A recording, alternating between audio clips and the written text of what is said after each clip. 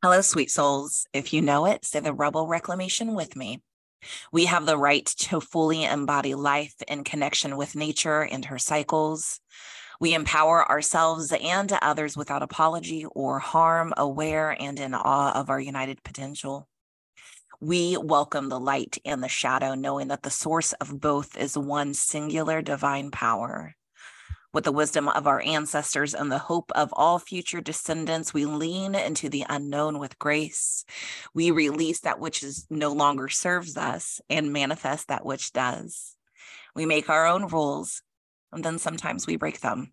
We are radical and wild. I am your red sister, Sarah. This is your dark sister, Sam. And we are rebel women with teacups. What's up? Hello. How the heck are ya? We're back. We're back. Hey, life be lifing sometimes. That's right. And sometimes you just need to take a hiatus. Right. It was our new moon phase. That's all. That's right. Beautiful. How are you today? I'm pretty good. I have been up for a few hours. I have already been productive, so my sense of self is through the roof. That's fantastic. I feel good. That's fantastic. I was awoken at like 1 or 2 in the morning from one of the cats getting into the drawer that holds the catnip. And I found him on the floor with the bag in his hands. And then I woke up this morning not realizing that he'd gotten catnip all over the floor. Oh, he had a blast. He did. And he had zoomies at one point because I could hear him zooming and playing with something. So that little shit. Was it your ginger cat or was it your gray cat? My great cat. Okay. He's behind you right now in that chair. I can see him over your shoulder. Yeah. He's like, I hear you talking about me. Is he the more mischievous of the two? He's not. No, I would say my ginger cat is more mischievous. We got him a little bit older than what we got our ginger cat. And so he doesn't like us to love on him as much. Like the ginger cat just kind of like goes limp in our arms. And he's like, this is the life that I have been bonded to. And I just surrender to it. And the other one's like, I did not give you permission to pick me up. I did not give you permission to love on me. So like when he does come up to you and like lays with you, it's a big deal because it's like, look, he's letting me love him. And so like you literally don't want to move a hair because you're like, it's not going to last too long. Right. I just want to love you. That's all I want. And he's so soft too. Like I can feel a difference in their texture and it's really wild. Yeah. He's a sweet cat, but he likes the nip, baby. He likes the nip. Don't we all? He's the only one that tries to get to it. Aww. It's really funny. We've had the cats get in our catnip before. We kept it above the refrigerator, and then it was like the packet. It was like a stiff plastic baggie, and there was like teeth marks and claw marks, and it was on the kitchen floor. So now we keep it in a cabinet. Steve used to open the cabinets, but he doesn't anymore. But we have the between the two cats, Steve is super chill, belly pets, total trust, total love. I will take all of the rubbins anytime. And then Mo is the opposite. Mo's like, she's a little bit neurotic though. She's scared all the time. But then when she does want your attention, she demands it. Sits on your lap, literally gets in your face, purrs, mom, mom, mom, mom, mom, mom, mom, mom, and is like, up in your neck. And then you move a little bit or you sneeze and she's like, fuck him out. And she like runs. That's so funny. That's so funny. I love her. Yeah. She's needy though sometimes. She's just like, she's both. But anyways, do you know how I feel about my cats? I do. I can tell. I love them. Yes. It's the tea that we're drinking. That was my segue. Oh, you're so cute. That was a good segue. Yeah. So we're drinking, is it Pukka? I think so. Pukka. Yeah, Pukka, and it's their love. And I thought I brought down the little baggie it was in. I got it. Okay, so cool. It is so Pukka, you can get it at like your grocery store or Amazon. It's a little bit more accessible than some of these like custom local blends we've done, but it is a heartwarming touch of rose, chamomile, and lavender. I was just saying if it had the actual ingredients, sniff out if there's any artificial or natural flavors in there, but it doesn't list it. Have you been brewing yours? I have been, but it's still super hot. Like I can see it Mm. rolling off of it. But I'm down for anything that has rose. Yeah. So mine has been brewing. It smells like chamomile. You couldn't really see the plant material at all when the bag was dry because, it's like a white paper bag. But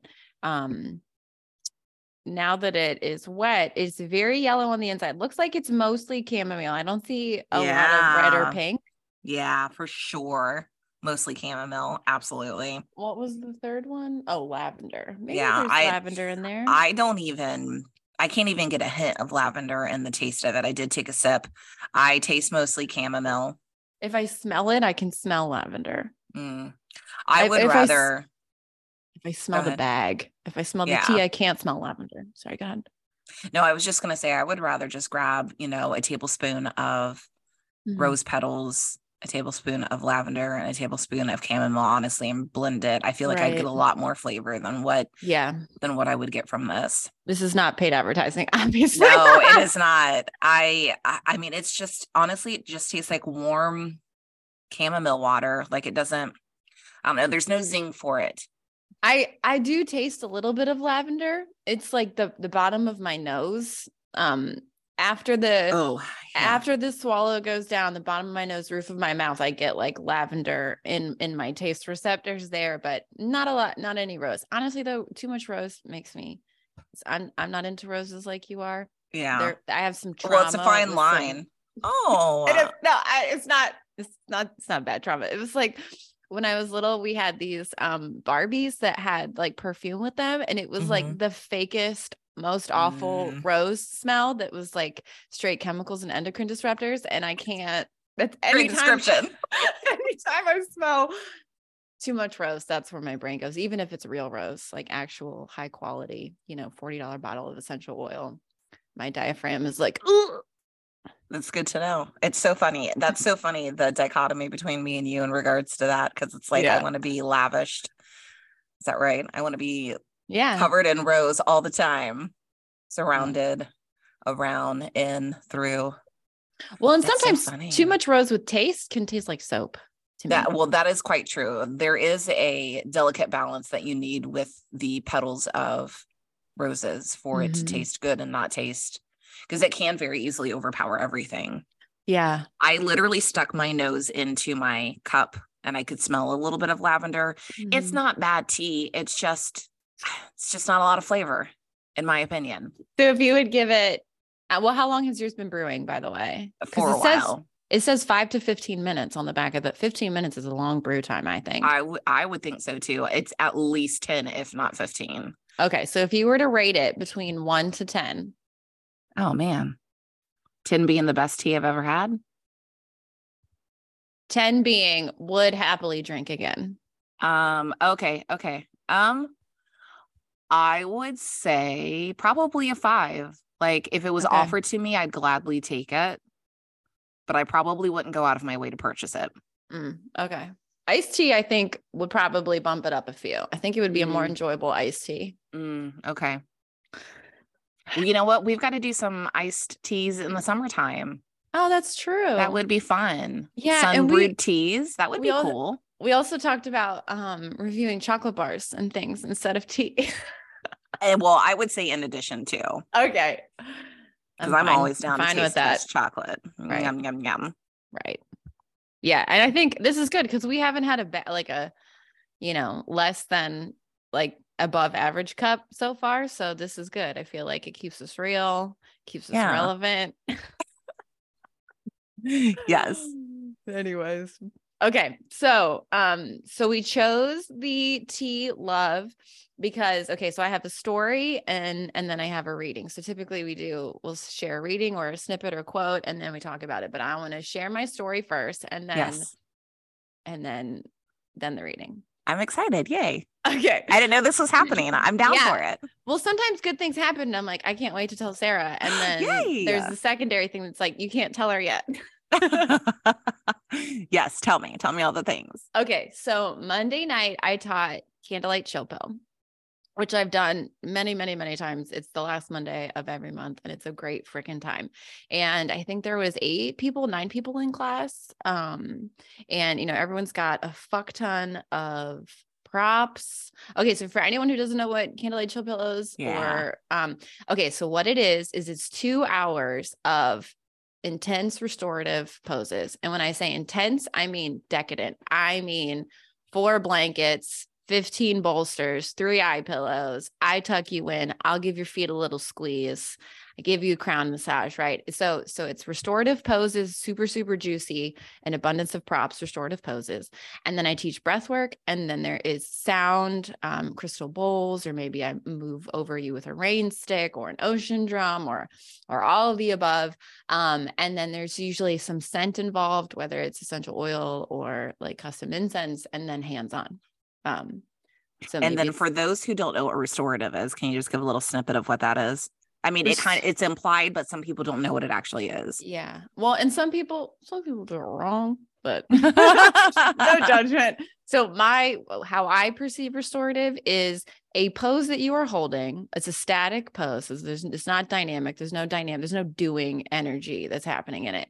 And you're supported. That is the key to a good restorative posture is support, because you can lay down on the ground and not do anything. And you could be like, I'm restoring. But actually, if your low back is tight or your psoas, has some tension, you're not going to be able to fully release. So true restorative is about creating enough support through the architecture of the body. So our anatomy is designed a certain way. Like if you are on an incline, like you're reclined rather, right? So you've got maybe some props, some bolsters up on an angle to support your back. So you're almost like reclining. If you don't have anything supporting your arms, there's like drag on your shoulders, right? Or maybe there's pressure on your elbows where your arms are hitting the ground because they're not fully supported.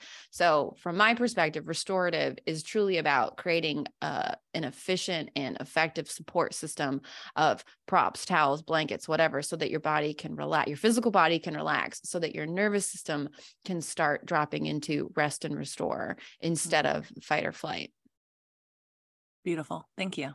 Yeah, no problem. So then I usually do hands-on. I always ask permission. And then if I can, give you a little shoulder squeeze or put my hand on like the small of your back, if you're in child's pose, it's like you're in child's pose. And then I tuck you in, right? I bring the blanket up over the back of your shoulders. And then I just put my hands along the spine and the small of your back. And it's just like, I could just be there for literally ever. And then I see the person, melt. And it's just, so fucking good. Anyways, I get to do that once a month, the last Monday of the month. And it's a very small class, like only 8 or 9 people because we use so many props. Yeah. Well, and also just like your physical body can only do so much. Yeah. But I mean, I've gotten better at figuring out, like, you can't just squat at someone's head and give them a 3-minute crown massage, because then my body will be screaming at me and I can't listen to what their body. So then it's interesting too, because I have to build support for each person when I sit down, no matter what the pose is, right? Because you're switching poses over 2 hours. We have maybe 4 poses, which seems like a lot of holding still, right? 4 poses over 2 hours, but really we're spending 3 to 5 minutes setting ourselves up for poses in between. If we're going to be in a pose for 15 minutes, it should be acceptable that we spend 4 minutes setting it up so that it's set up just right. Otherwise it's going to be 15 minutes of, your ankle screaming at you or something. Yeah. Anyways, what was I saying? Oh yeah. I support myself. So yeah, I bring my little bolster around. And anyways, okay. So I am at the portion where I've asked for permission if I may touch people's heads, their crowns, their faces. And one of the women was like, please don't touch my face, but crown, head, everything's great. And I'm like, cool. And in my head, I'm like, man, lady, you're wrong. It would be better if you let me touch your face. But then, it's fun. It's fun being pushed to like, well, if I'm going to spend a minute with you on your head, and typically it includes like, maybe I'm, like adding pressure at your jaw or your temples, right? But now your face is off limits. So then I get to do more with your head. And what I ended up was I just held her head. And then sometimes my thumbs will move a little bit, but really just like cradling the head. And there's a visible change that happens in her body. Her jaw softens, like literally like mouth opens. Sometimes that that happens. It's so rewarding to see someone just like unclench their jaw, you know? Mm-hmm. And sometimes there's an audible noise, right? But I just like had this moment and where I was like, she's just perfect. Like everything, I don't know what she needs in her life, but it seemed as though in that moment she had everything that she needed. And from what I could see, she was perfect. Like pristine, just being, right? Not that I was giving it to her, but her nervous system was in a place where there wasn't any barriers to presence. There wasn't any barriers to what the universe was providing for her to experience. She was just like surrendering in it. And so I was holding her head and I was like, this is so beautiful. So then I moved to the next person and I hold her head. Cause like I just cradling someone's head alone, right? If someone's laying down and somebody just comes up behind you and just holds your head, just takes a little bit of the weight off of the back of your skull, you know what I mean? Lengthens your neck just a little bit. It's just like, oh, right. You don't have to do anything. It's just, there's enough there. So I'm cradling the second person's head. And then I decided in that moment, I'm just going to spend time instead of thinking about what I can do, right? How can I activate something in my hand so that they're releasing in their face and in their body and in their heart and in their breath. I'm just being. That was what I decided from the second person. So I'm just holding their head, just being. And it was lovely. And that person became infinite and spotless and, you know, pristine awareness. And then I moved through all the people. And then I realized the last person, I'm holding her head and I'm like, she's an infant. Like I'm holding her head. And it was as though she transformed into this unburdened soul. Like that's what I was seeing all of the other people, because there's this thing called darshan. So when you see, lay eyes and gaze upon a deity, like in a temple, in a Vedic Hindu temple, you receive darshan from the god, from the deity. They pull the curtains and then you get to see them. And that alone is a gift. And I've always thought that you can receive darshan from babies, brand new babies that have no ego structure. There's no character defects present. There's no cultural indoctrination. There's nothing other than seeing, right? There's no judgment yet. It's just pristine. And sometimes they can't even see you because if they're so new, their eyesight hasn't really developed more than like black and white, strong contrast, right? So they won't even like actually look at you. They just kind of gaze around, through, near you, right? And so sometimes when I hold brand new babies or when I get to experience them, it's like, it's emotional because it's just like literally looking into God's eyes because it's fucking perfection. So then when I was doing this to each of their heads, they each became these like perfect infant, spotless, egoless, just pristine. It was just so good. It was so fucking good. And I just felt really, really grateful. And then part of me as a teacher was like, maybe at the end, after I bring them up and out, I will thank them. I will thank them for that experience, share a little bit of what that experience was. Cause it was an intense amount of love, an intense amount of bliss that I got to experience, feel, witness, move through me, because maybe they had some awareness of it. Maybe they didn't, you know what I mean? So I was thinking about sharing it with them. And then when we were closing class, it didn't naturally fall out of me. It didn't feel quite right. So I withheld it and decided it was meant to like just be for me. And then I had shared it with my partner when I got home. So I guess it wasn't just for me, but reflecting on things makes it feel a certain way or deeper, or I don't know, increases your awareness about it. And then the next day we got an email from a woman who came, and she was talking about cranial sacral massage and if we knew anybody who did it. And I didn't. And I also realized I didn't know a whole bunch about cranial sacral massage. So then I, went down that rabbit hole and I'm like, do I spend $7,000 and 3 weeks in Colorado? Because it's amazing. This is what I learned from my like 2 hours of Googling yesterday. It's biodynamic healing, where it's not just in the skull. It could be in like the feet or even the sacrum, right? That little like triangle bone at the bottom of your tailbone. Through gentle pressure, like the technician or therapist feels fluids, feels fascia, like these subtleties, right? It's all gentle pressure, and then applies gentle pressure or movement or whatever needs to be done to move these things through the physical body to then affect the subtle body, like a direct effect on the nervous system through, imagine holding someone's head and feeling a subtle pocket of like fluid where, I don't know, it sounds gross, but like it would be so subtle that it wouldn't be gross at all. Right. Like, or what is it? Phrenology, where you're feeling like bumps and lumps in people's head, but then you learn how to touch them in a way that They use it for cancer patients, for managing symptoms.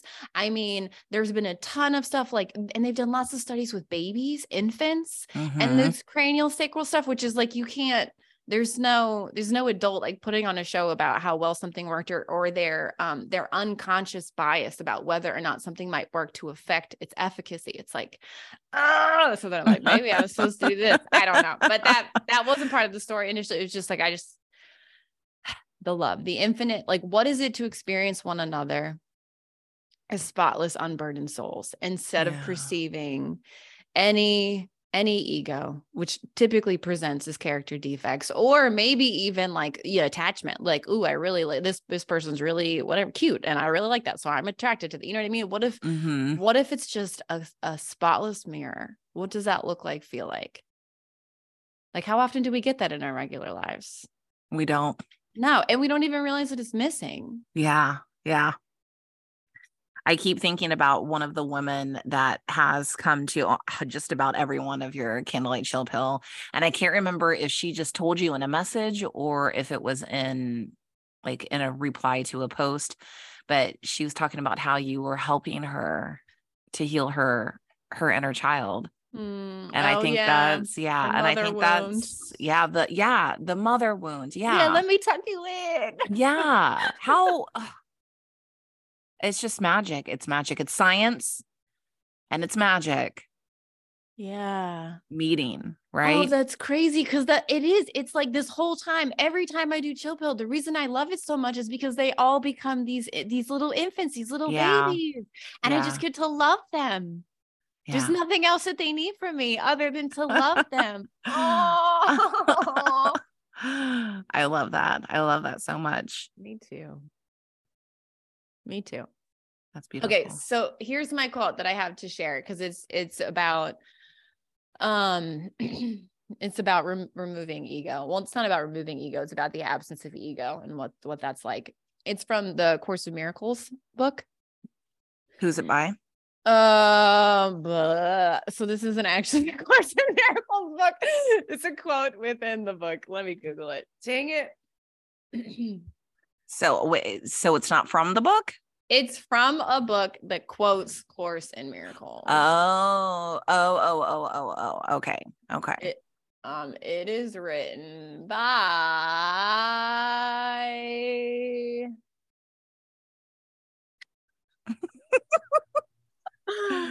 it's like Juanita Banter. It's a whole methodology. There's like teaching systems here. What is this? Helen Schumann, Kenneth Wapnick. Oh, this is a volume. That's not it. It's cool. We'll figure it out. What book is it appearing in? So this book. And would you recommend it? Well, I haven't read this whole book, so I can't say for sure, but I can recommend the author times a million. The book is called Awakening the Soul of Power: How to Live Heroically and Set Yourself Free. The author is Christian de la Huerta, and he teaches circular breathing. He does a lot in like Florida and like warmer places, but he moves around. So I first encountered him in Yellow Springs. He came and did a breath work there, a circular breathing breath work that was powerful. Yeah. Is that where you first realized that you wanted to teach breath work, or were you already on the path? No, I had already been. And that, while it was a really beautiful offering that particular time, I was very much stuck in my ego, in my head about other things, because it was really crowded. They're like, like we didn't have enough room because it was like beyond sold out. There was like 50 people crammed into this room. I mean, we weren't crammed, but it was, so there was like a lot of external sounds happening, a lot of, 50 people having emotional, spiritual experiences. My sensory awareness is very aware of those things. So I couldn't fully drop into mine at that particular time. Anyways, my partner has been an apprentice with Christian. He did like a full year with him.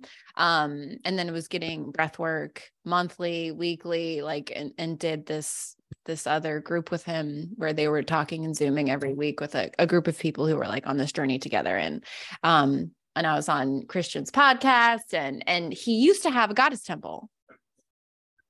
think it Oh, was either in Florida, Miami. I don't know. It was someplace warm. He's an incredible human being. And extremely like intuitive, like definitely in the intuitive healer way, but even just like when you're talking with, some people you just talk to and they just like get it. Like they know where you're going. They can actually hear what you have to say. And I do know what that feels like. and he's just like soft and sweet. And Christian De Huerta, 10 out of 10. He teaches circular breathing. He has lots of online resources. You can connect with him virtually, trainings, breathings, all sorts of things. But so this is a spot from his book. Mm-hmm. He put this quote from the Course of Miracles in his book. All right, here we go. Here is the quote. We cannot really make a definition for what the ego is, but we can say what it is not. And this is shown to us with perfect clarity. It is from this that we deduce all that the ego is. Where there's darkness, now we see light. What is the ego? What the darkness was. Where is the ego? Where the darkness was. What is it now and where can it be found? Nothing and nowhere. And now the light has come. Its opposite is gone without a trace. This was all the ego, all the cruel hate, the need for vengeance and the cries for pain, the fear of dying and the urge to kill, the brotherless illusions and the self that seemed alone in all the universe. Your questions have no answer, being made to still God's voice, which asks of everyone one question only. Are you ready yet to help me save the world? Oh my gosh.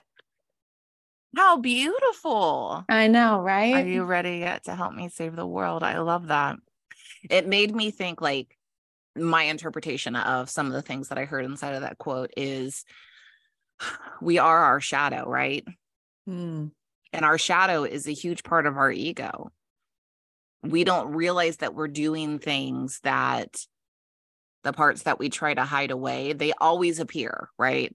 All of the parts and pieces of ourselves that we try to push back into the shadow, that we're ashamed of, that we don't want people to witness or to see. We are those things, and we do those things inadvertently in what would be considered the light, right? Mm-hmm. It could be in how we speak to ourselves or how we speak to others or about others. Like if you grew up in a household where there was no positivity in any way, where instead of it being like, it doesn't matter that you didn't get first place. I'm so proud of you. Why didn't you get first place? And then that, like, you start to build an identity around the idea of, I'm never going to be good enough unless I have first place. So that means inherently you're not good enough unless you're like at the top of the field, right? If you're not number one, then why should I be listening to you? Mm-hmm. To where there's no opportunity for growth. There's no opportunity to realize that first isn't always necessarily the best. Mm-hmm. But it's when we embrace what's inside of our shadow and we coax it out into the light and say, you're a wound and that is okay, but I can only heal you in the warmth of the light. So let me heal you. And in doing so, I am bearing myself to everybody. And in doing so, I will pick up the baggage with you and we can save the world together. That's how I see it. Okay. You might have heard my dog clomping around. So sorry if that was in the background. No. Okay. I have two thoughts. First one is, it's like, if we can perceive one another without ego, right? So number one, I have to be willing to set mine down. And then number two, I have to be willing to see through yours. You have to be presenting in a way in which I can see through all of that. Right. So that's like twofold. And then when the participants of the experience are presenting in that way, what is possible? Literally saving the world. Yeah. Okay. And then thought two, which is less sweet, was my child had a skin like rash thing. And we went to the doctor, and the doctor initially thought it was MRSA, a skin infection that is extremely contagious. So the doctor had said, keep it covered. If you're like at home, keep it open. But if you're out in the world, keep it covered because you don't want to spread it. And so we kept it covered. Actually, initially, the first time we saw the doctor, he just said, keep it covered all the time. So she kept it covered while she was sleeping as well. And unbeknownst to me, because the only time I ever saw it was when it was covered, it was festering underneath this because it needed air. But because my child is a teenager, you know what I mean? I'm not micromanaging. If she's got a sore, she's going to tell me, but it was growing because it was not getting any air and it was getting grosser and like necrotic. Like it was not good. And then when we went back, because I was like, this isn't getting any better. She was like, Mom, it's not getting any better. It's getting worse. The doctor was like, absolutely uncover it. It needs air. It needs room to breathe. It has got to see the light of day, even when you're sleeping, if you can manage, you know what I mean? And then just like wash the sheets, like whatever, because it needs to be aired out. And I just feel like that is the epitome of the things that we don't want to acknowledge, or we're like, oh, it's not appropriate for like public, consumption, or it's like for the safety of everyone else. You know what I mean? I don't want to like throw my daddy wounds out at the world. And it's like, no. Yeah. You're doing everyone a disservice when you're rotting from the inside out. Yeah. Because eventually that rotting is going to spread. It's exactly. And it's going to be way grosser. Way grosser. Yeah. That's beautiful. Tell me your thoughts on ego in general. Like, I know a lot of the times when you kind of get into the spiritual world, you're introduced to the idea of the ego. And so when you're trying to explain the ego to a person who is either not on a spiritual path or is towards the beginning, it can be a hard concept to understand, because it's like, you can say to someone, I feel like that's your ego talking. And in their minds, ego, not in a spiritual sense, is a completely different experience. And so ego can be outside of the spiritual realm, or at least through my eyes, the ego is more of they take it as, I don't know, their personality. I mean, and yes, it is the personality, but it's so much more than that. Yeah. Because when you say it out in regular conversation, it feels almost like ignorance or like flex, right? Yeah. But and I guess it is true from a spiritual sense as well. But when I hear ego, where my brain goes is it is the separator between me and my awareness of my true nature, which is that I'm eternal, spotless, infinite being, and that there is no separation. So anything that feels like separateness is ego, or it's ego in disguise. So even the simple fact of like, I am Sam and you are Sarah and we are two separate beings seems true, feels true, looks like it's true, but on like an eternal reality, on a different perspective, from a different wavelength, that's actually not true, because it's just, these bodies are just temporary, right? It's just a temporary barrier that separates whatever the consciousness is that's animating these cells versus whatever is animating your cells, which had the same source. So we can assume that the thing that's animating us is actually one and the same. And then, so it's really anything that's temporary, any label. Motherfucker. Did you hear that? Yeah. What was that? my tea lid.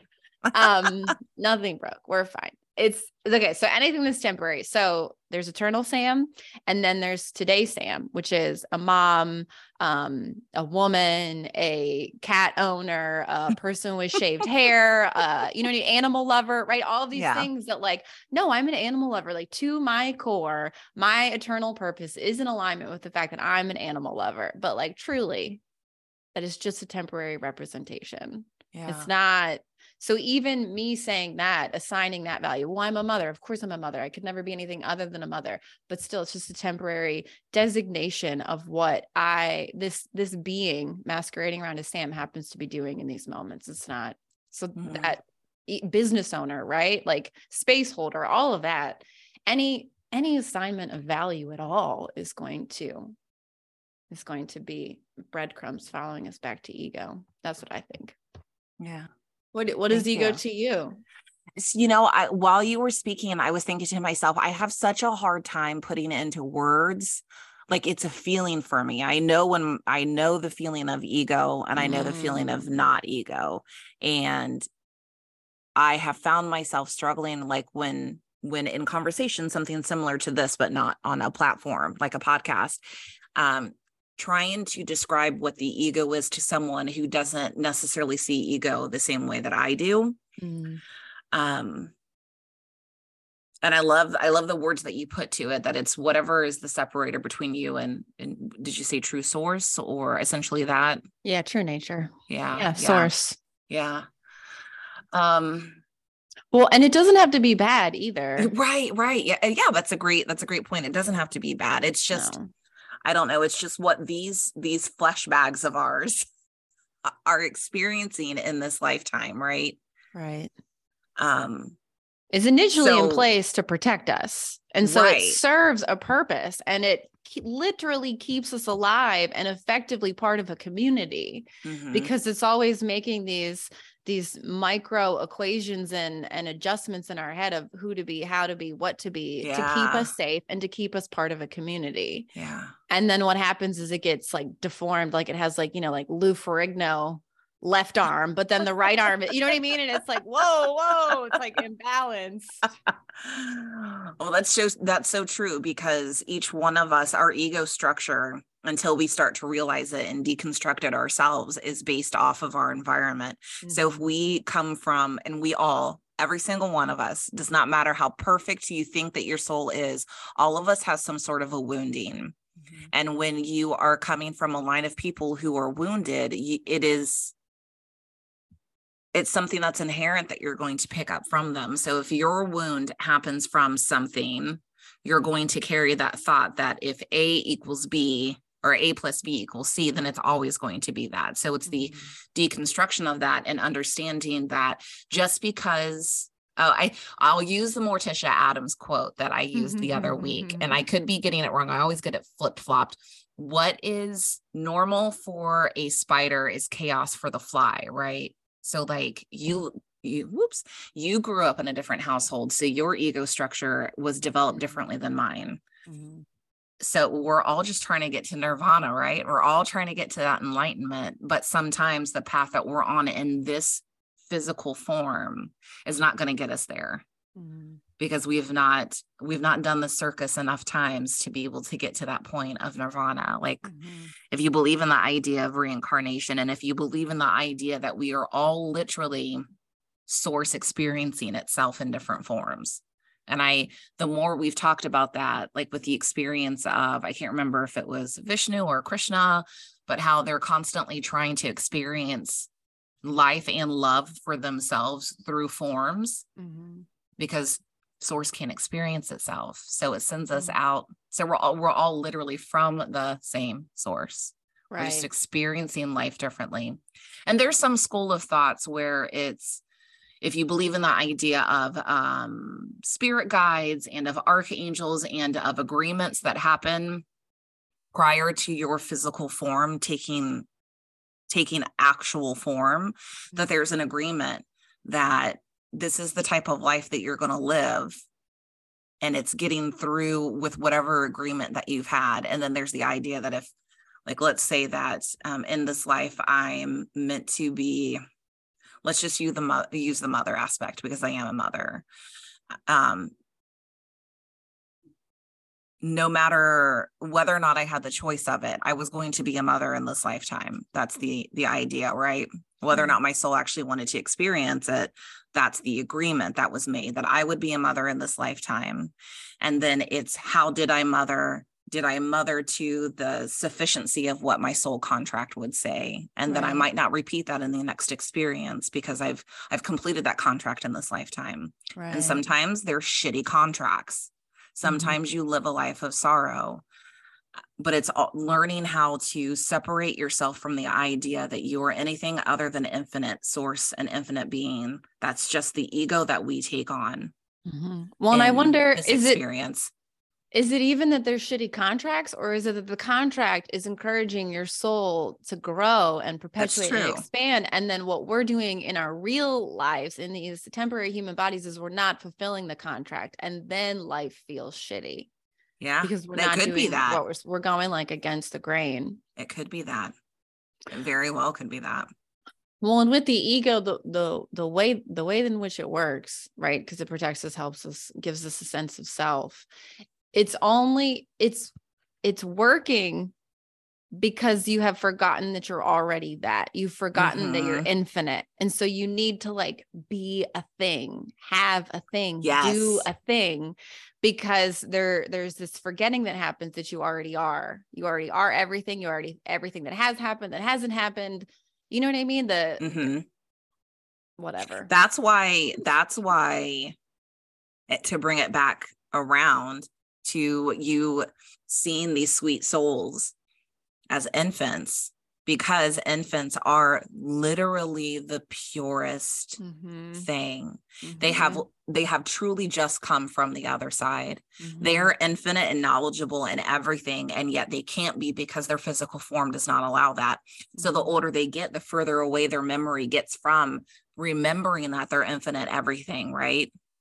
Well, and they get here. I'm sorry, you go ahead. No, that's okay. Well, the thing I was going to say is that as they grow, then they take on the personas of the people around them, the contractual collective obligations around them. And then that creates this temporary ego, this temporary existence and experience.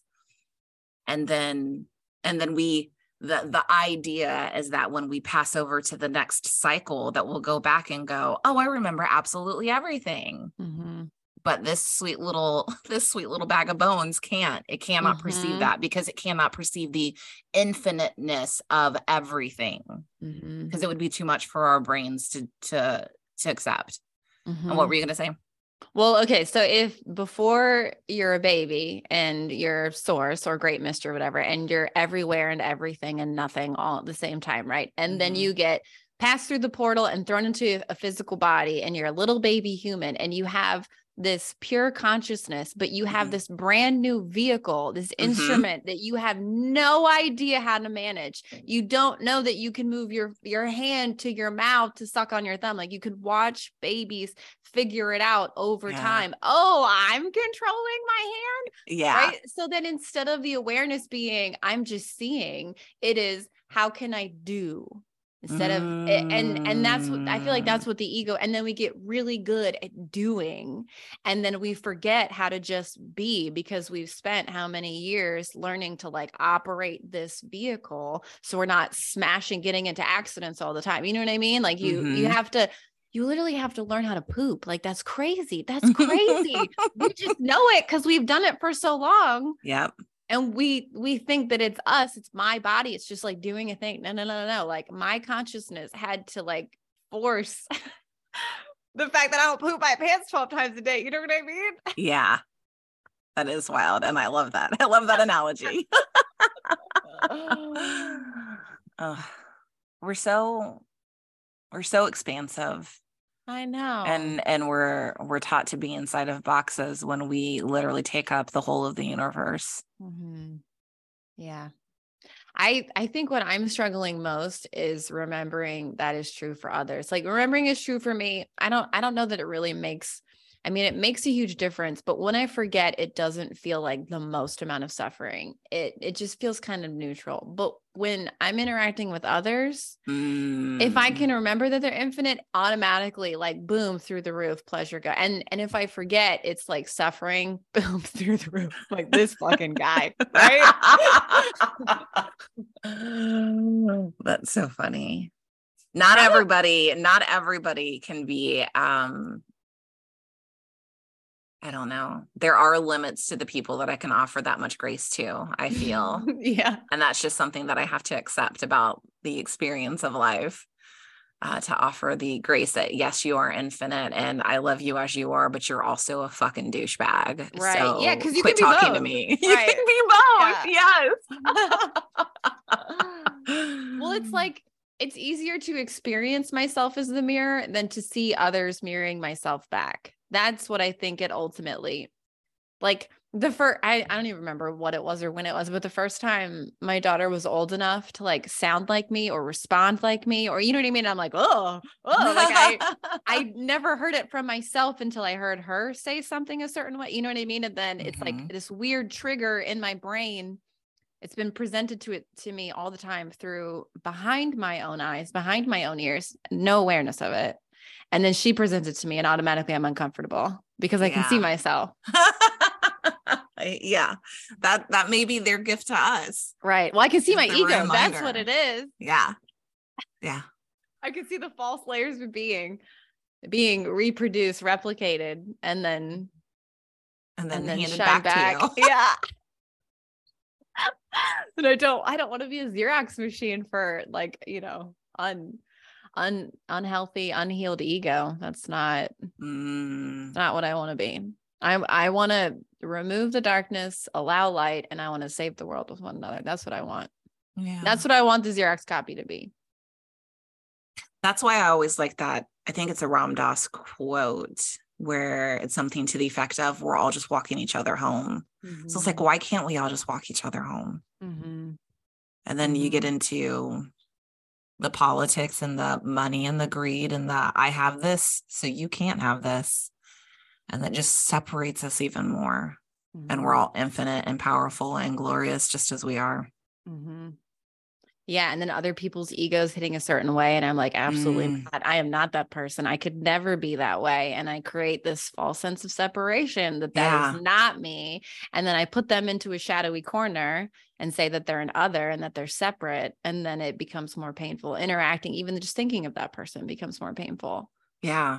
And also it's that visceral reaction is because there's a mirror that you're not willing to look in. Right. Like the first time I heard that concept, I think it was Danielle, and she used the example of, if you feel something visceral for Trump, it's because you guys are mirroring each other in some sort of way. And when she said it, like my whole body clenched. I was like, I am nothing like that motherfucker.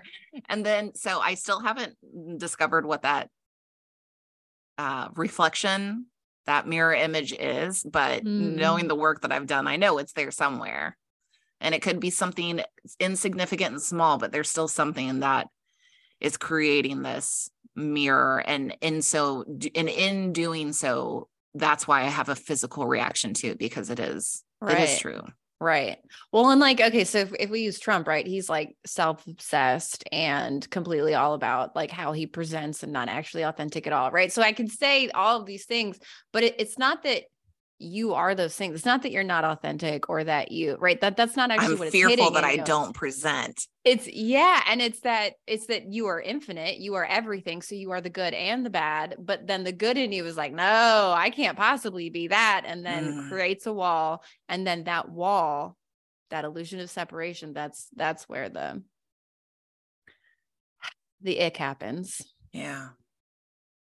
I've been pretty deep in my ick with my ego lately, resentment. So anger, right? So I was going to feel anger this year, angry. And then like, what's at the root of anger?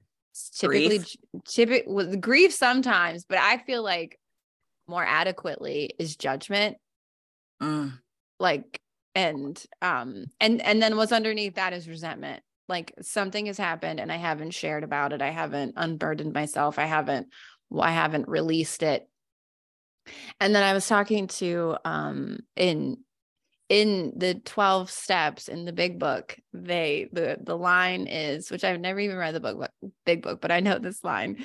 It says, resentment is the dubious luxury of a normal man. Because if you're normal, you can have resentment and it doesn't bother you. It's just like part of life. It's a luxury. It's an unnecessary luxury. But if you're an alcoholic, you can't live in resentment because you'll start to drink and you'll kill yourself. Right. Wow. Right. And I feel like I'm at this place where I'm not a normal. It's too uncomfortable. Any resentment, it's like I sniff it out like a fucking bloodhound, and like it like overcomes me, even if it's a small resentment. And it's like I have to address this. I have to deal with it. Feels like, yeah. That's what my ego has been processing as of the last, I don't know, 2-3 weeks, is like anger. And then underneath that judgment, underneath that resentment. What a powerful place to be. Yeah, it's freaking exhausting though. And then I just keep thinking, like, I don't know, 3 months ago, I'm like, I had no idea I was so resentful. And I thought it was great. I was like living in bliss.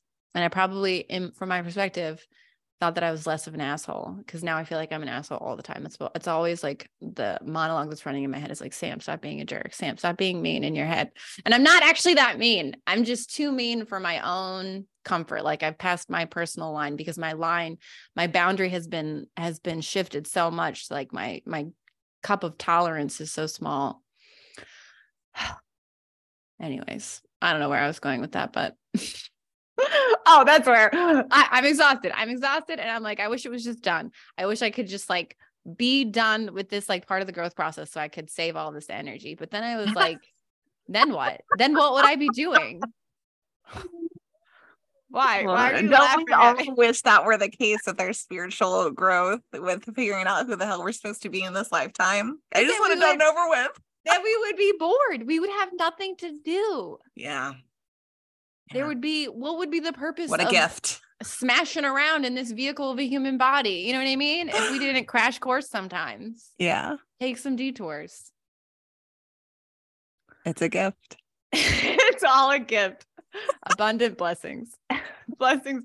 Yeah. But I was talking to my partner about my resentments, and you know how I don't have this dubious luxury. And then I'm like, you know, talking about whoever the person is that pissed me off for like the last 5 minutes or whatever. And I'm just like, blessings. So many blessings. That's what it is. It's so many blessings. All these opportunities to see resentment. And like, I don't think that I'm an angry person. I just, like I said, most of the time I'm pretty happy, pretty chill. People think I'm chill. I'm mostly chill. And also I'm a little bit neurotic. I love it. I love the neuroses. And I love getting to witness you, not only witness you on your journey, but getting to witness you witness yourself. I am grateful for your grounded presence, because I feel like all the time I'm like, Sarah, this is what my brain is doing. Listen. I love it so much. Yes. Just trying to be a mirror. That's all. That's all. I love it.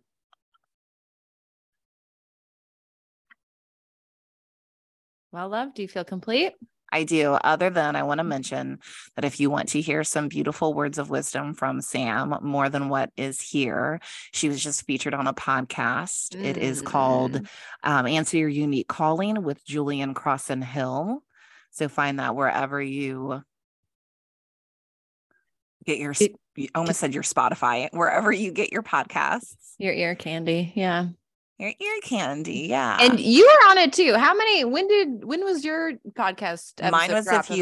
Mine was a few weeks ago. Mine was a 2-parter, because he likes to keep them about 30 minutes, and we talked for an hour.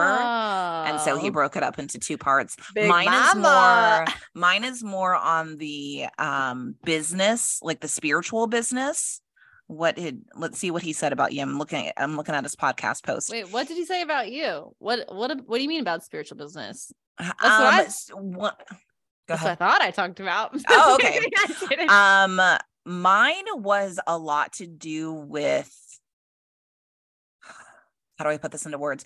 Mine was a lot about how to keep going. And what I mean by that is one of the examples that we talked about. So one of the things that I do for a huge part of my personal business, The Art of Wild Pleasures, is I host retreats.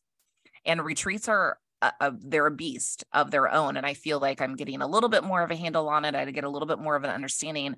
But if you would have asked me at my very first retreat, my very first retreat, I essentially like begged people to come, because I was essentially no one. I didn't have any type of platform. I didn't have published books. I mean, I was a published author, but that was more of like city life type of things. I didn't have, this podcast. We didn't have the temple at that time. So I was just somebody who was like, I know that part of my path is hosting retreats. I know it is, because the magic that I've experienced in retreats, I knew that I could hold space for other women to experience that as well. And so my very first Rebirth of Your Wild retreat, I was essentially begging people to come. And then the second one, I decided if I don't sell out, I don't sell out. And that's okay. The people who are meant to be there are going to be there. And boy, was it a week of lessons, beautiful, beautiful lessons. And then the third retreat, which is happening this September 2023, it sold out in 2 months. So it's not, we get to see overnight success. And this is what I talk about in the podcast, in his podcast. We get to see overnight success, but we don't get to see the 5, 10, 15 years of the hard work that was put in before it. Right. And for example, I keep my retreats intentionally small because it is deep healing.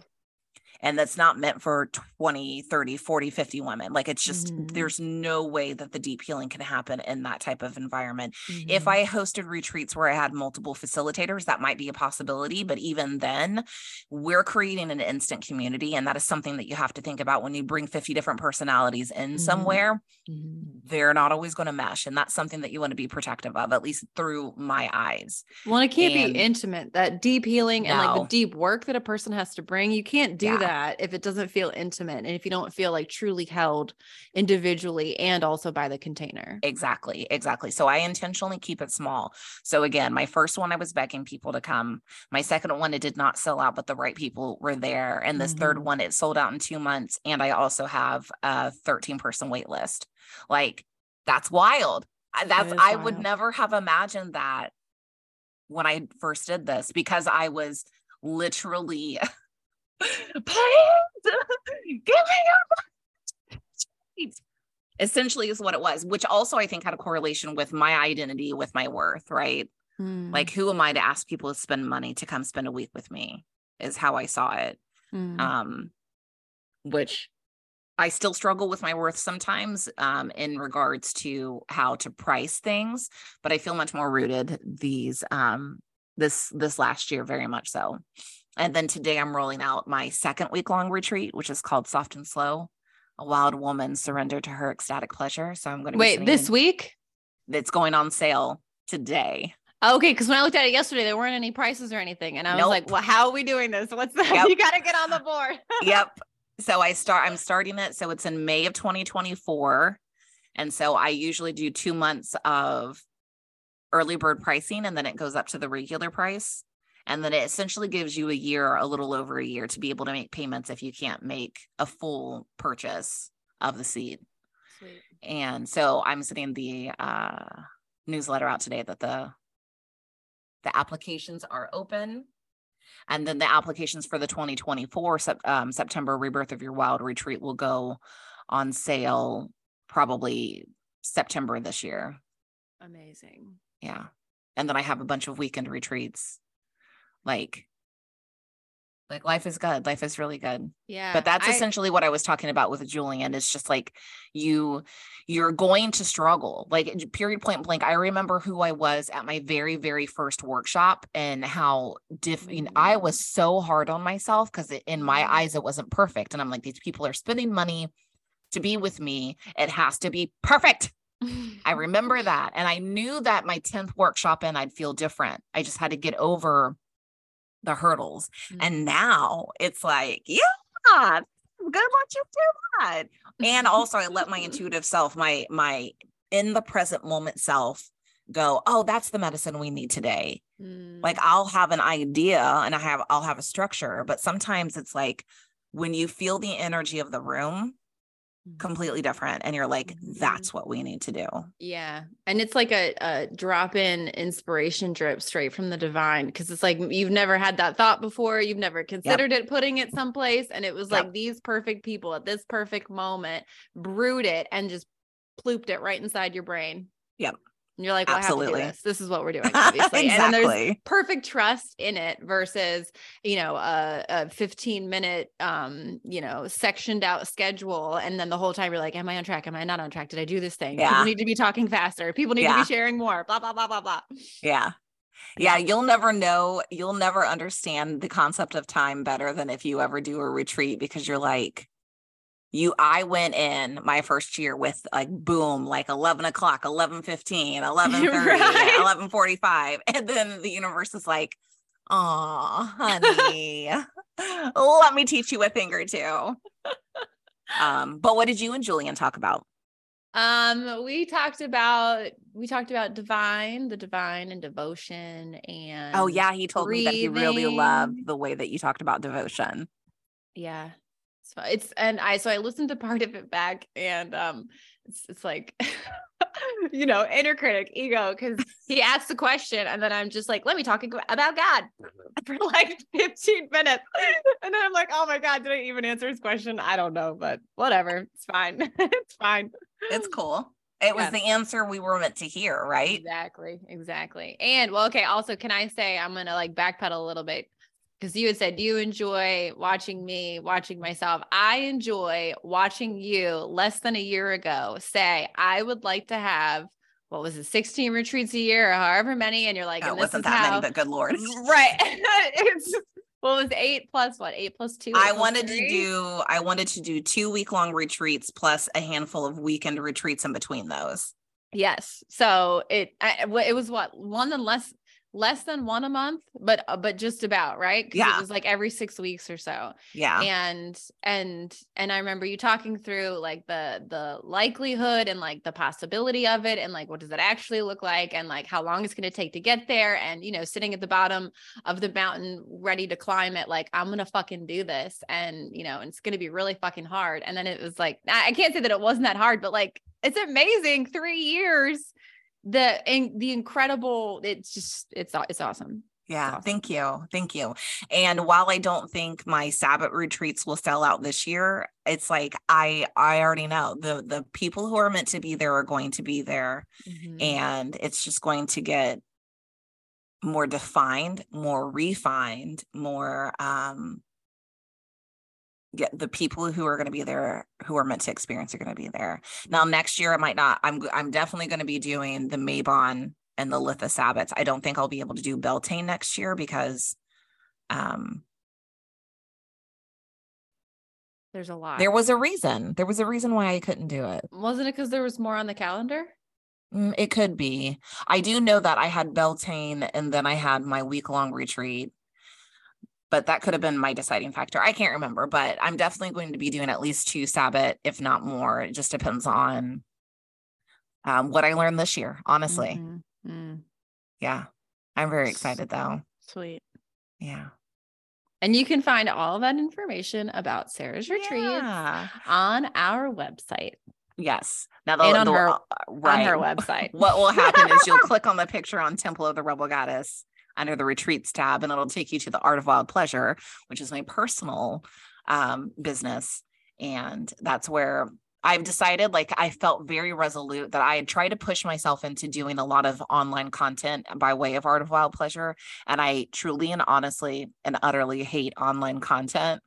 You mean like social media posts and stuff? No, like having classes and gatherings by digital way. Yeah. And it literally sucks like to the very core. And I have to hand it to the women, to the people, to the souls that can maintain concrete space, because it really is, it's so accessible, right, compared to having to find space to be in person. But my medicine is meant for in person, and I have resolved myself to that very deeply, and I am so okay with my medicine being in person, because as soon as you get into my orbit, you're like, yeah, damn. And I know that, and feeling you feel that is then what charges me, and then I'm like, let's motherfucking do this. And then it makes me want to do it more, because I can feel it from you that you're like, I have been aching for something like this. And I'm like, bitch, I know, that's why I'm doing this. Let's do it together. Yeah, I love it. I'm in love with it so much. Beautiful. Yeah. So go listen to Sam talk with Julian. And then if you skip a few episodes back, you can hear me talk with Julian. And then we're going to be, I don't know when it's actually going to happen, but we're going to be on another podcast called WTF Spirit, or What the Fuck Spirit, with Maria Leggett. Don't know when that's happening. I feel like mine is in June. She's pretty far out in her scheduling. And then she'll eventually be on our podcast because she is one of the facilitators at our temple. But we'll be featuring more than just our facilitators, but we wanted to give them a platform because we would not be working with them if their medicine wasn't what our temple could stand behind. Right. Right. Yeah. Okay. We did it. We did it. Do you feel complete? I do. Now I do. Thank you. I do. Me too. See you next time. Bye. Bye.